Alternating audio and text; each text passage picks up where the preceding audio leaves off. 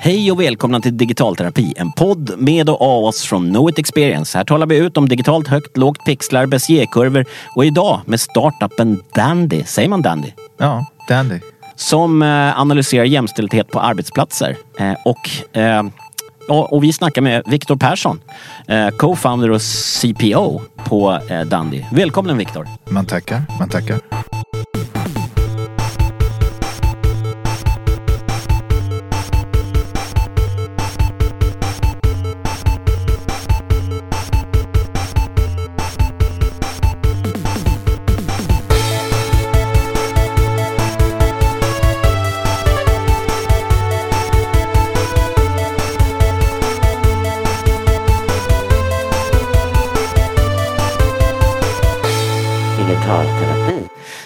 Men innan vi snackar om Dandy, vem är du? Och berätta lite om din bakgrund. Du har jobbat både i Sverige och USA och flyttat tillbaks nu.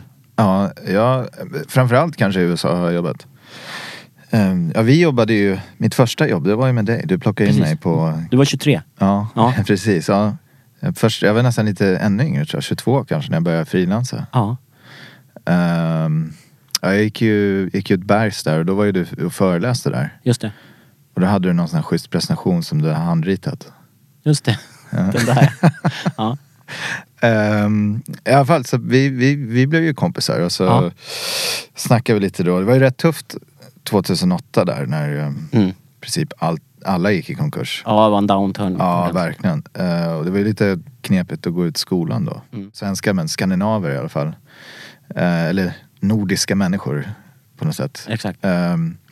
Som skulle in då på alla de här startup-personerna som design. Det var lite lindan med allting det här med user experience design och allting sådär. Så att de hade inte sitt, vad man säger på engelska, nomenclature helt klart. Med vad man skulle ha för roller och titlar. Och nomenklaturen. Och dessutom var det ju då, iPhonen släpptes i den där vevan. Den kom till Sverige först något år senare. Nollan fick vi aldrig, vi fick liksom den som hade 3G. Ja, det kanske det var. Och då kom hela den app-prylen. Ja. I alla fall så att han fick ju det här erbjudandet men ville inte ta det. Så då satt jag bredvid honom på Kruna och sa så här, men vill inte du göra? Ja, absolut, så. Jag var sugen på äventyr. Ja. Och vi letade bli tjänstledig, kommer jag ihåg. Ja. Så du hade någon... Det var ju en liten startup som jag visste inte mycket om. Och, jag jobbade egentligen för dem från Sverige medan vi fixade ett visum där.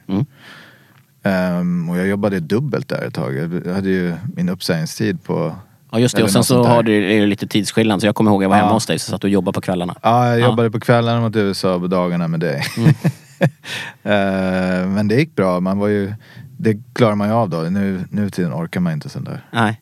Men i alla fall så de blev ju ganska snabbt uppköpta av Google där. Så att jag jobbade egentligen bara för dem i 3 månader. Eller något sånt där. Och sen så ringde ju han chefen bara någon vecka efter att jag fått mitt visum och bokat mina biljetter. Att vi ska bli uppköpta av antingen Groupon, om ni kommer ihåg den gamla grejen. Eller Google. Och då sa väl jag, om det blir Groupon då kommer inte jag. Nej. Det är inte lika kul. Jag var inte så jättesugen på Google heller då faktiskt. Jag var så himla inne på liksom design och just på den tiden var väl inte Google så här väldigt känt för att investera så mycket i design överhuvudtaget. Nej, de snackar mer om länkfärger och så, kommer jag ihåg. Ja, exakt. Det var här 42 shades of blue och hela den där grejen.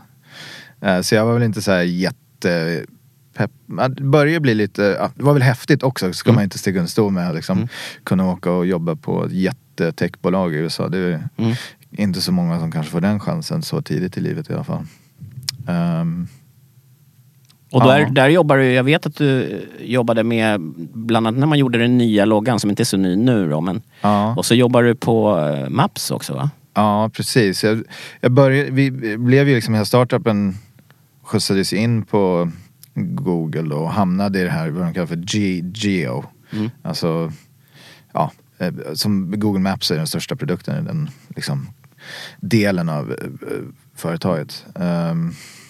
Och vi blev väl inslussade där på något sätt. Startupen var ju en av de tidigare liksom machine learning firmerna som på den tiden så var det allting handlade mycket om liksom restauranger och så här Foursquare och sånt där. Det var ju det som var det heta då. Så det här var ju då en restaurangrekommendationsmotor eller vad man ska säga. Det som använder då machine learning för att scanna av internet på recensioner av restauranger. Och sen räkna ut vad man hade för typ smak utifrån vad man har själv recenserat och så vidare. Och så vidare. Och så kunde man då liksom åka runt i världen och få hyfsat bra rekommendationer på ställen där man aldrig hade varit förut. För en mappare då ställen som det här är typ ett sånt ställe som du har gillat här borta för att recensionen är ungefär lika. Så lite väldigt tidigt i den linjen. Så de blev ju uppköpta där 2011. Något sånt. I alla fall, då hamnade vi på Google Maps där. Eller i Geo. Och som många andra sådana här uppköp så gick det inget jättebra att liksom bara köra vidare på det vi hade gjort. Utan det där teamet löstes upp ganska snabbt. Och jag hamnade på Google Maps som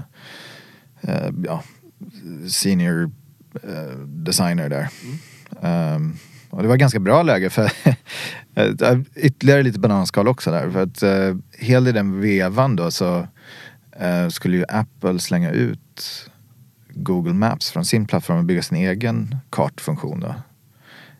Det vet vi alla hur det där gick. Men nu är ju Apple Maps ganska bra tycker jag. Men när det blev släppt så var det väl ingen jättesuccé. I alla fall, och då fick ju liksom Google eld under fötterna. Nu måste vi ju faktiskt ha en egen iOS-app.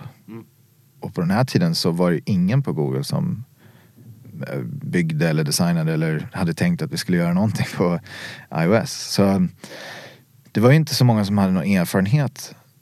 Det är svårt att tänka sig nu att det på ett stort företag som Google att ingen hade erfarenhet av att liksom designa eller bygga iOS-appar. Men så var det faktiskt. Det var en liten grupp. Man blir förvånad även när man kommer in på stora firmor ibland. Vissa saker. Ja, verkligen. Det finns mycket möjligheter för att liksom täcka hål och sånt där. Men mindre och mindre nu. Då var det lite mer vilda västern än vad det är nu. Men i alla fall, det var ju liksom en grupp som inte var officiellt liksom, det fanns ingen officiell iOS-utveckling utan det var en grupp med människor som tyckte att vi borde göra det och byggde appar liksom, lite på fritiden så. Som typ Gmail och Search och sånt där. De blev ju sen mer integrerade i allting där. Men vad var det? Ja, vi skulle i alla fall göra då en ny sån här. Och det var ingen som hade erfarenhet av det. Och i och med det vi gjorde då på Kruna så hade jag en del erfarenhet av att designa appar för iOS och även Android. Så att då blev jag någon slags här ledare för det där för designsidan på att designa den här iOS-appen då. Den första på Google Maps iOS-appen. Och det där blev ganska lyckat. Vi jobbade på som bara den där. Det är ganska kort tid. Det tog bara 3-4 månader och så där, som vi körde stenhårt och gjorde det där. Och det blev ju väldigt väl mottagen av världen. Det var, den behövdes och många tyckte om den och den var liksom lättanvänd och så vidare. Och så vidare. Så, och också det är ett stort plus att den funkade. Om man jämför då med kanske Apples kartfunktion. Ja, han fick kicken i stort sett, den killen som gjorde det. Som var ansvarig på Apple, vet jag. Ja, just det. I alla fall på den vägen var det. Då, jag tror det var många på Google som blev ganska imponerade av själva finishen på hur den blev så himla smooth och välkodad. För på den tiden så var det lite hafsigare sådär, produktutvecklingen och det var inte så viktigt. Liksom, det fanns nästan ingen infrastruktur kring design på Google och sådär. Så vill man ha en ikon, det fanns inte någonstans. Så då tog man liksom någon screenshot på en ikon och ritade om den själv. Så det var liksom, fanns ingen kontinuitet i sånt där. Så att jag jobbade ganska mycket då med ett team som kallades för UXA då på den tiden. Och bygga upp då ett liksom komponentbibliotek och ikonbibliotek och lite av liksom ett embryo till ett designsystem för Google.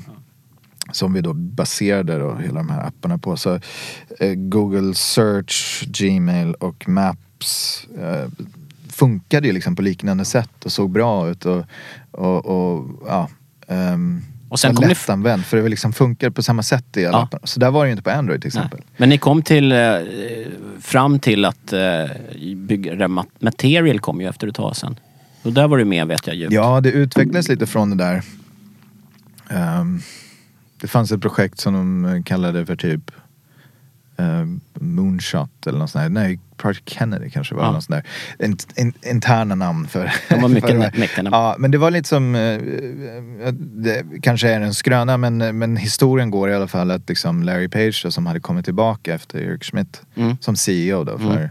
En av grundarna som hade varit borta då. Han hade väl lite sådär Steve Jobs FOMO, att han, eller vad man ska säga, att han ville vara lite som Steve Jobs och sen också att det var ganska mycket problem med designen på Google. Det var liksom användarupplevelsen var ganska taskig. Inkonsistent liksom. Ja. Och framförallt på Android. Och då blev ju han lite som, varför? Det här är vårt egna system. Och titta liksom hur jäkla konstigt allting fungerar. Vi måste ju ta tag i det här. Så då blev det ett projekt med liksom skapa ett designspråk och system för hela Google. Och så skulle vi göra det på några månader eller någonting. Så då blev det liksom så här moonshot. Det är helt omöjligt egentligen att göra det. Men det var liksom lindan i. Det var inte jag... Alltså Google Maps och de här grejerna jag snackade om. iOS var liksom en del lite av det där. Och så att ur det föddes väl idén att faktiskt ta ett riktigt tag i det där och göra det på riktigt. Och göra ett riktigt designspråk. Ja. Liksom. Från början var det tanken att det var liksom bara för Android. Ja. Och bara för Google. Men sen så växte det där och blev liksom, men det här, om vi gör för Android, det är ju jättebra kanske för andra som bygger för Android och liksom kunna använda det där. Och sen så blev det lite större ändå, att liksom, men det här är ju bra för alla egentligen. Och liksom ha tillgång till och kunna göra till sitt eget och så vidare. Så jag hoppade av Google Maps när det där började dra igång och hoppade på då den där teamet som startades för att göra det. Det var ett team som då var det här UXA som jag pratade om förut. Som, Uxa. Ja, Uxa. Det var något påhittat namn. Tillsammans med Google Search och Android då, som tillsammans hade vi en liten taskforce som skulle göra det där. Ja, ett nytt designsystem för Google egentligen. Och det blev ju då Material Design. Så det var jättekul. Det tyckte jag var svincoolt när det kom. Ja, det var coolt. Det var kul för att jobba på ett sånt projekt faktiskt, som var så pass i tiden och blev så pass uppmärksammat. Också så använt. Ni hade lite tur där också tror jag, för Apple hade nästan stagnerat lite. De är ju väldigt duktiga på riktlinjer för allt de gör. Ja, men de hade ju sin human, vad det nu heter, guidelines. Precis, ja. Det har de alltid haft. Problemet med deras var ju att de inte hade någon liksom... de hade ju all dokumentation, men inte riktigt någon liksom bra komponentbibliotek, och det var inte så designfokuserat. Och så var det fortfarande det där skeuomorphism-grejen att de hade liksom fejkade prylar som skulle se ut som riktiga saker i riktiga världen fortfarande. Ja, det kanske var lite så. Och ni tog det upp, ni plattade ju till allt och var tidiga med det där med att man jag vet inte om vi var först eller de var först. Nej, men ni är ju så stora så det blir lite så. Ja, men... det var jättekul. Så kan man ju, det är kul nu att sitta och titta på saker och ting och liksom se hur saker och ting har utvecklats och tänka så här, men det där var ju vi med och tänkte på. Och sen när det där utvecklats så liksom, nu vet man ju inte riktigt vad som är material design och vad som inte är material design i världen, för att allting har ju anammat själva idén av material design och liksom byggt på det och gjort sina egna grejer och så här. Egna tolkningar. Och sen då, du hoppade av? Jo, i den där vevan så jag började jobba rätt mycket när vi väl hade släppt material design, så började jag jobba rätt mycket med att hjälpa andra företag att använda material design. Så jag blev liksom lite konsult igen. Så att jag åkte runt och träffade designteam på Facebook och Uber och hjälpte dem att implementera Googles... Slack jobbade med en del också och de här Lyft, det var massa olika startups, och vi bjöd in dem till Google och de fick komma, vi hade så här workshops och grejer. Så det träffade ju många, och då var ju Google Ventures också lite inblandat i det där, och de bjöd in oss också. Och det är Googles riskkapitalgren. Ja, en av dem i alla fall. Jag tror de har flera. Säkert. Men Ventures som man har talat om, Google Ventures. Och jag blev ganska bra polare där med en snubbe som heter Daniel Burka. Som Han var creative director på Digg en gång i tiden. Han kommer ihåg just den det, gamla. Ja. Jag tror hans företag blev uppköpt av Google på något sätt. I alla fall han hamnade på Google Ventures som designpartner där. Och de bjöd in mig och några andra att göra om deras varumärke. För när Alphabet hände, när Google inte längre var den som ägde allt, utan Alphabet blev då liksom holdingbolaget som äger Google och massa andra. Så bröt man ut Google Ventures ur det där. Och då bytte de namn till GV. Just det. Google Ventures. Inom parentes Google Ventures. För de släppte ju aldrig det där riktigt. Men i alla fall så behövde de då en nytt varumärke och en visuell identitet som liksom visade på det här att vi är vår egna grej, men vi är också en del av Google. Just det, så att de får lite cred. Ja, så då gjorde vi deras logotyp och framförallt logotypen var det första vi gjorde. Men sajten gjorde ni också? Ja, det blev ett senare skede. Så blev jag lite sådär, jag började bli lite sådär mellanchef på Google. Jag hade ett team med designers och var jag 27 eller något sånt där. Jag kände mig inte riktigt redo. Dels så var jag kanske inte världens bästa manager när man inte har så mycket erfarenhet. Och sen så kände jag att jag fortfarande liksom ville vara nere på marken och liksom jobba med händerna och göra design fortfarande. Så att då pratade jag med min kompis Daniel där på Google Ventures, så att jag funderar på att hoppa av och liksom köra någon slags konsultverksamhet. Och designfirma. Ja, en designstudio som hjälper och alla de här. Ungefär fortsätta med det jag gjorde. Hjälpa företag, små startups framförallt då, med deras varumärke och deras produktdesign. Och skapa ett system som gör att de kan skala. För jag såg att det där var ett stort problem på de flesta startups. Att de kanske hade någon designer som de jobbade med ett tag och så byggde de allting. De körde bara på liksom så fort som det bara gick, vilket är naturligt.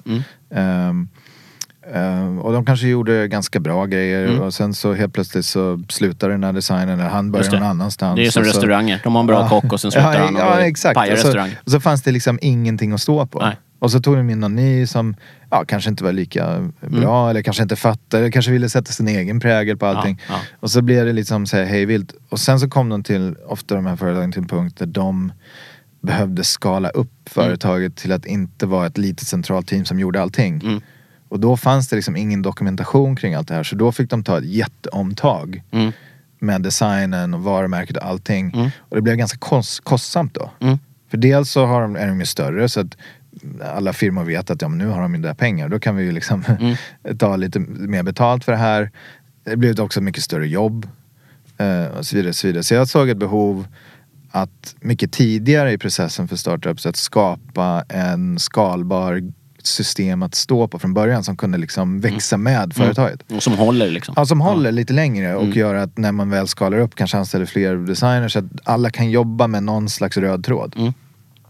Så det var ju framförallt det där jag gjorde då och startade den här lilla studion i Brooklyn i New York. Just det. Så jag flyttade från San Francisco till New York då. Och det där företaget lever ju kvar idag, fast i Sverige då. Nu heter de ju GW Studios. Just det. Grafikverket från början, men det var inga amerikaner som kunde säga det. Så de bytte. Varför tyskt? Ja, det låter väldigt så. Jag tyckte det var häftigt, men jag är ju lite nördig så att... Ja, jag tror det var bra. Och då hela den här grejen liksom att designa för skalbarhet är det de fortfarande gör mycket. Och designsystem alltid i botten. Alltså hela grejen är ju att det ska vara systematiskt så att det kan skala med företaget när de växer snabbt. Kan också vara att man ska skala ner. Det kan ju också hända i företag. Men skala. Det ska skala och det ska vara systematiskt. Och sen är det en annan ledstjärna kanske för deras jobb som de gör nu mycket är ju också, och som från början var det, att det ska också gå att applicera för mottagaren. Just det. För det där är ju ett stort problem tycker jag i designvärlden, att det blir ett jättecoolt case på en häftig hemsida för en designstudio. Som man lämnar in till några tävlingar och vinner några priser. Exakt. Och sen så, men ni gör inte jobbet. Sen så liksom går man in där och så klickar man på länken till kundens hemsida. Och så, de kanske inte ens har implementerat det överhuvudtaget. Nej. Det ser exakt ut som det gjorde förut. Ja. De kanske ändrade loggan typ uppe i vänstra hörnet. Det spelar ingen roll hur bra designmanualer eller design man har om man inte implementerar det på ett schysst sätt. Så det är ju hela poängen med att man gör det för att det faktiskt ska ske en förändring. Yes. Och då tycker jag liksom, från början så var det viktigt att det här systemet ska vara väldigt enkelt att ta till sig. Och ta vidare internt i organisationer. Så det jobbar de också mycket på. Och de har ju gjort massa stora häftiga grejer. Ja. Men det där räckte inte. Du ville starta något eget. Och nu är vi inne på det du gör nu. Ja, precis. Vad gör du nu då? Alltså, du har startat en firma som heter Dandy. Det har varit lite artiklar och grejer. Jag har läst på nätet lite. Vad betyder ordet Dandy? Och vad är det för typ av företag? Jag kan dra Dandy är ju D and I. Så det är ganska enkelt så. Ganska straightforward. Så då blev det Dandy. Jag vet inte om jag kommer ihåg den frågan. Men så att jag kom in på det här i alla fall var ju genom då min designstudio där jag jobbade med startups. Och blev ihopkopplad med de som startade det här. Och de skulle precis starta det här bolaget och de behövde massa designhjälp, så då hade de inga pengar heller, så jag gjorde en som kallad sweat equity deal med dem, där jag tog lite aktier mot att hjälpa dem. Och så blev det mer och mer och till slut så frågade de bara, men vi behöver det, ska vi inte liksom bara, kan du hoppa på som co-founder? Och då sa jag absolut. Och vad var idén då som kom med till dig? Idén, vad företaget skulle göra? Idén var ju ganska enkel. Det finns massor med data kring anställda på företag.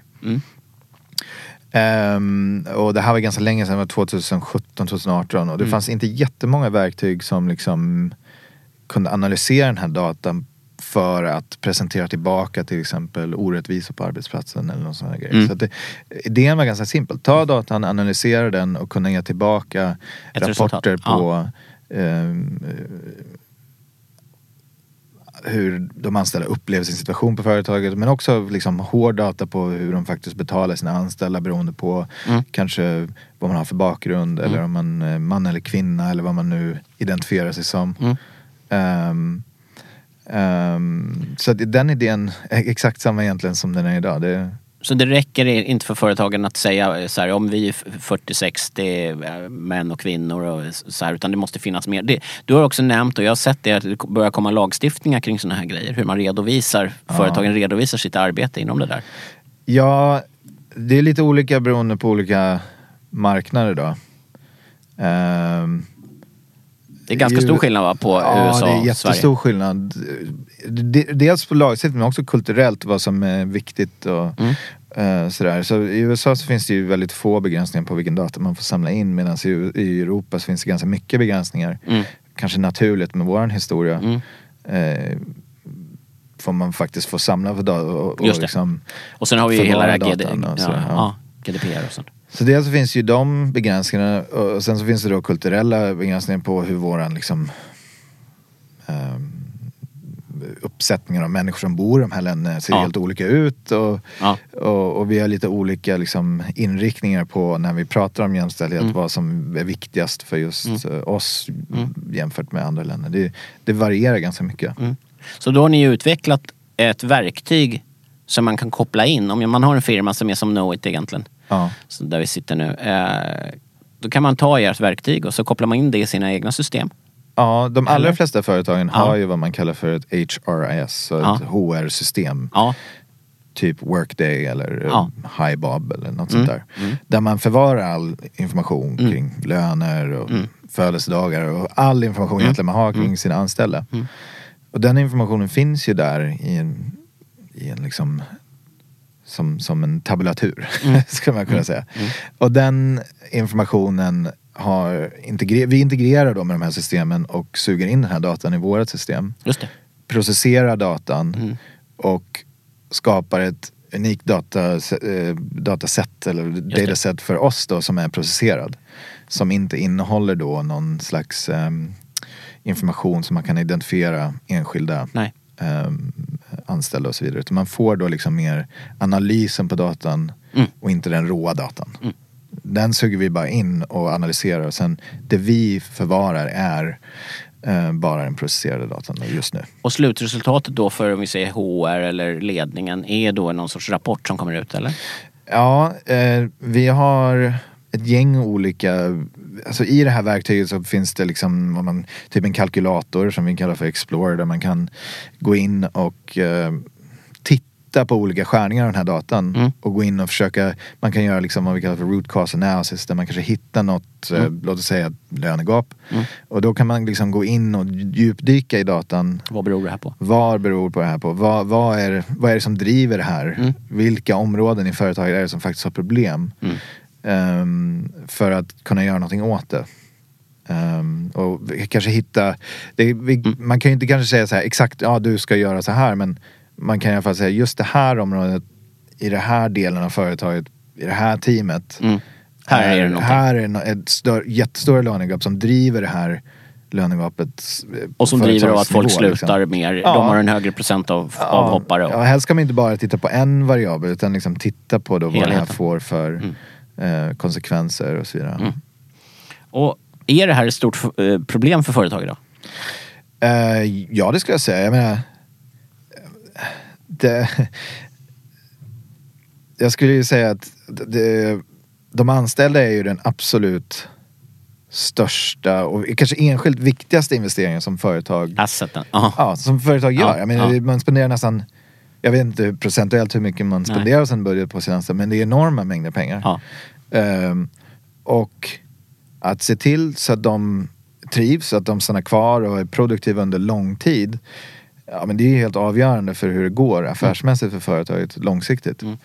Så att lära sig mer kring upplevelsen att vara anställd på det här företaget ska jag säga, jag menar, det måste man göra. Ja, och folk eller folk som söker jobb i framtiden kommer fråga efter sånt här. Vad har ni för data på det här? Det finns ju en del undersökningar kring det där och att den yngre generationen som kommer vara anställda nu framöver, eller bli anställda nu framöver, att det här är mer och mer viktigt för dem. Att det finns sån här, jag ska vara försiktig med exakta siffror här, men en stor andel av dem säger att de inte ens vill jobba på ett företag som inte tar tag i de här grejerna. Så här. Och det här är ju i USA då. Det kanske skiljer sig då i andra ställen. Men, vi brukar ligga efter USA, säger man en bit, men det kommer ikapp här. Men man ser ju att det börjar bli mer och mer viktigt här också. Så absolut. Och jag såg någon intervju tidigare med dig där du sa att det kommer bli viktigare för bolag att göra förändringar och visa svart på vitt om vad man gör och hur man ska kunna konkurrera om attraktiv arbetskraft. Så enkelt är det, säger grundaren Viktor Persson. Så att och sen så DEI, alltså Diversity, Equity och Inclusion. Men det där skiljer väl lite i olika länder. Men liksom DEI är någonting som när man googlar på er och kollar i branschen överhuvudtaget, så är DEI en grej som förekommer. Ganska det har ju varit lite på tapeten också. Ja, det börjar komma här också, skulle jag säga. Och det här har väl varit lite av ett problem också. Alltså, det är ju jättebra att det har blivit mer på tapeten. Att det är mer relevant nu än vad det var förut och så vidare. Men vi har också sett att det har varit kanske inte jättebra resultat av de här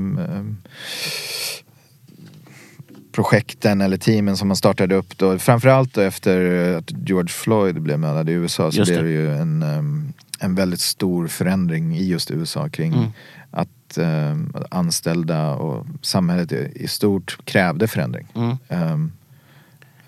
Vad är de vanligaste och största problemen inom jämställdhet på företag idag? Om vi tittar på USA då till exempel.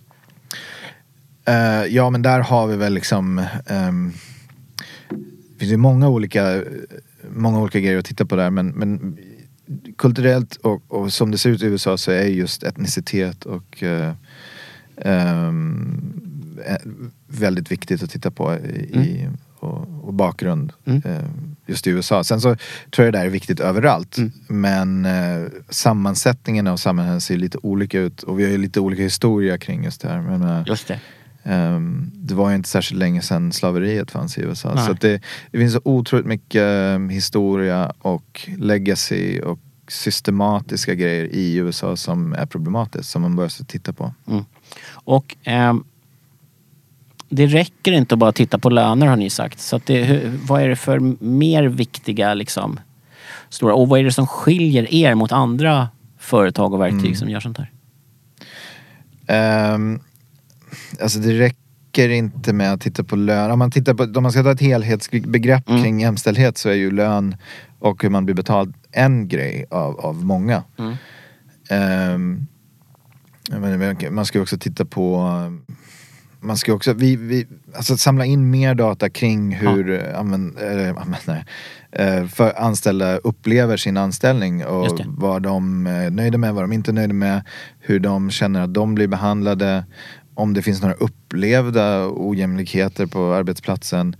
Samtidigt också titta på då hur man blir betald, alltså med sin lön. Men det finns ju andra delar av hur man också får betalningar, som aktier och bonusar och massa andra grejer. Så lönen är en grej, men det finns ju andra sätt som ägarandelar och sånt där, som vi i Sverige är ganska dåliga på. Det finns ju forskning som visar att företag med jämställdhet och mångfald är lönsammare. Det finns så att där, om man bara gjorde ju en stor... så tittar man bara på sånt, pengarna, så lönar det sig också att tänka i de här termerna och använda såna här verktyg. Tydligen. Ja, enligt de här studierna så gör det verkligen det. Och det tror ju vi, men det säger sig lite självt också. Om du har anställda som är väldigt nöjda, som trivs på sin arbetsplats, som känner att de blir rättvist behandlade, att de känner att de är inkluderade på företaget, de känns som en del av företaget och så vidare. Och så blir ambassadörer. Ja, men det säger sig självt att de blir bättre anställda och kanske kommer jobba lite mer eller göra bättre ifrån sig och så vidare. Och det säger sig självt, tycker jag, att om anställda trivs och de gör ett bättre jobb då, men då kommer det gå bättre för företaget. Och rent tekniskt sett så har ni, det är någon machine learning-algoritm som sitter och kör igenom det här?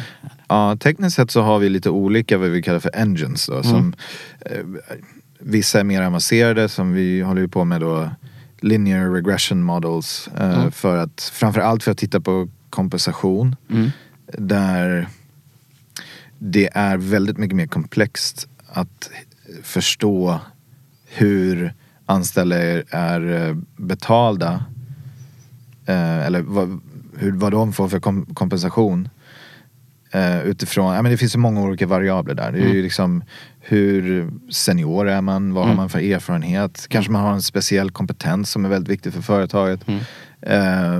En sån grej som du snackade om, att de kanske går runt och är jäkligt bra medarbetare, bara omtyckta. Men det finns så otroligt många variabler som gör att man kanske blir mer betald än någon annan. Och då försöker vi ta in så mycket vi kan. Men vi kan ju inte vi har inte datapunkter på alla de här grejerna, men så mycket vi kan, och sen köra igenom det då i den här linear regression model, för att se vad en person i den här positionen med den här senioriteten i det här teamet borde tjäna. Och sen jämför vi då olika segment mot den liksom, uträkningen som den här modellen gör då. Och det här är ju mycket mer avancerat med våra allra flesta. När man pratar om lönegap så är det ju oftast någon slags average som man då jämför, och det kan ju vara helt galet fel. Så det här är ju mer matematiskt korrekt då. Hur säkert är det här? Du satt och försökte logga in i några system här i en kvart innan. Ja, det gick inte bra för det. Nej, nej, men säkerhet är ju liksom grunden för allting det här. För att den här typen av data som vi samlar in, eller ska vi säga som vi processerar, är ju bland det känsligaste datan som företag kan samla in och förvara. Och därför så måste ju liksom det här vara helt tight. Det kan inte läcka ut någonting. Men sen så en grej är ju säkerhet med hur man förvarar datan och att den inte ska läcka ut och att det inte ska bli någon intrång och så vidare och så vidare.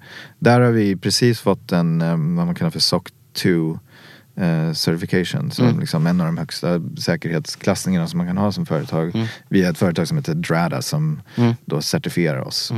Så vi spenderar väldigt mycket tid på att skapa ett system som är väldigt säkert. Sen så finns det ju också andra grejer som handlar om säkerhet, hur då företag kanske använder det här verktyget. Så att man ser till så att inte fel data hamnar i fel händer och så vidare. Och så vidare. Och där har vi faktiskt spenderat ganska mycket tid från produkthållet att skapa otroligt mycket kontroll av vem på företaget kan se vilken typ av data. Just det. Segmentera lite. Jättenoggrann segmentering av liksom. Du kan till exempel, om du jobbar som typ talent acquisition manager i sales, så kan du få tillgång till det här och det här. Men bara se recruiting data för ditt team. Just det. Och du kommer aldrig kunna se någonting annat om du inte då frågar om kan jag få se mer eller om det finns något behov på företaget. Och det här är ganska unikt för just analysplattformar. Ja. Hur upplever du klimatet just nu att vara startup? Ja, jag har aldrig riktigt kört den här svängen förut, så det är svårt för mig att jämföra med vad det var innan. Så jag har egentligen bara levt i det här klimatet med, i alla fall efter investering. Vi jobbade ganska länge liksom, som bootstrapped. Och det är klart det är tufft. Jag menar, om man bara tar en sån sak som att seed-investeringar idag måste räcka nästan dubbelt så länge som för bara ett år sedan. Så att man måste vara mycket mer medveten av hur man strukturerar företaget så att man kan få pengarna att räcka längre. Just det, och att man gör det från början så att säga. Så det är väl en sån grej. Sen så skulle jag väl också säga att just i såna här tillfällen så är det ju också då det finns som kanske mest opportunities. Exakt. När kanske inte alla klarar av att få in pengar eller någonting. Konkurrenterna är ju också svårt. Så det är liksom, lyckas man i det här så finns det nog väldigt mycket uppsida faktiskt också. Just det. Men om man ska avrunda lite då, så om vi avslutar med lite tips, tänkte jag, för om man är startup idag. Vad jag ska tänka på egentligen. Bygga bra team. Först och främst så måste man väl att man faktiskt löser ett problem som att man faktiskt löser ett problem. Ja, ett existerande problem. Ja. Helst någonting som kanske inte folk vet att det är ett problem. Eller tänkt på. Att alltså problemet finns och painpointen finns, men de kanske inte har tänkt på att det skulle kunna finnas någon annan lösning för det här problemet. Så det tror jag, första man ska försöka hitta är just det. Ja. För gör man det, då liksom allting annat följer. Precis. Det. Sen så att bygga team är ju, det är en helt annan konversation. Men ha ett bra också, team kan man säga, man ska förkorta. Hitta bra människor som dels är bra på det de gör, men som ni också jobbar bra med. För det där är ju en sån här grej när man, det är ju rätt svettigt att starta nya företag. Det är inte alltid så lätt och ibland så går det riktigt åt helvete och så vi har några månader kvar av pengar tills vi, det är stressigt och tufft. Så att man måste kunna, det är viktigt att ha människor runt sig som dels kan klara av det, men dels kanske också man kan ha en mer än bara en arbetsrelation till. Just det. Och sen så också backers då, har något stabil och bra. Ja, det är ju alltid bra. Stabila investerare som kan också liksom hjälpa till om du börjar gunga lite. Just det. Är det aktiva investerare då, eller är det... Ja, jag gillar ju aktiva investerare som är med och bidrar. Jag menar, det är ju en av... som när man startar ett företag, det man gör när man får investering, det är att man säljer en del av sitt ägande.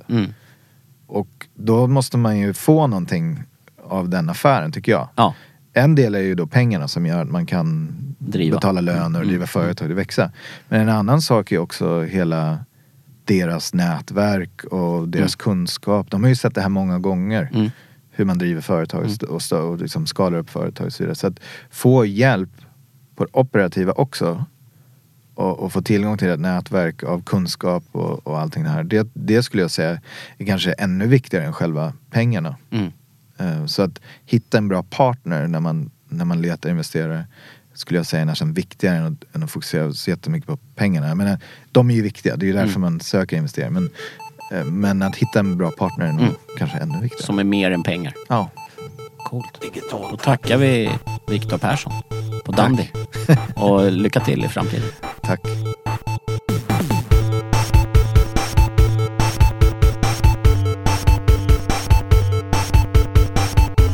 Digitalterapi.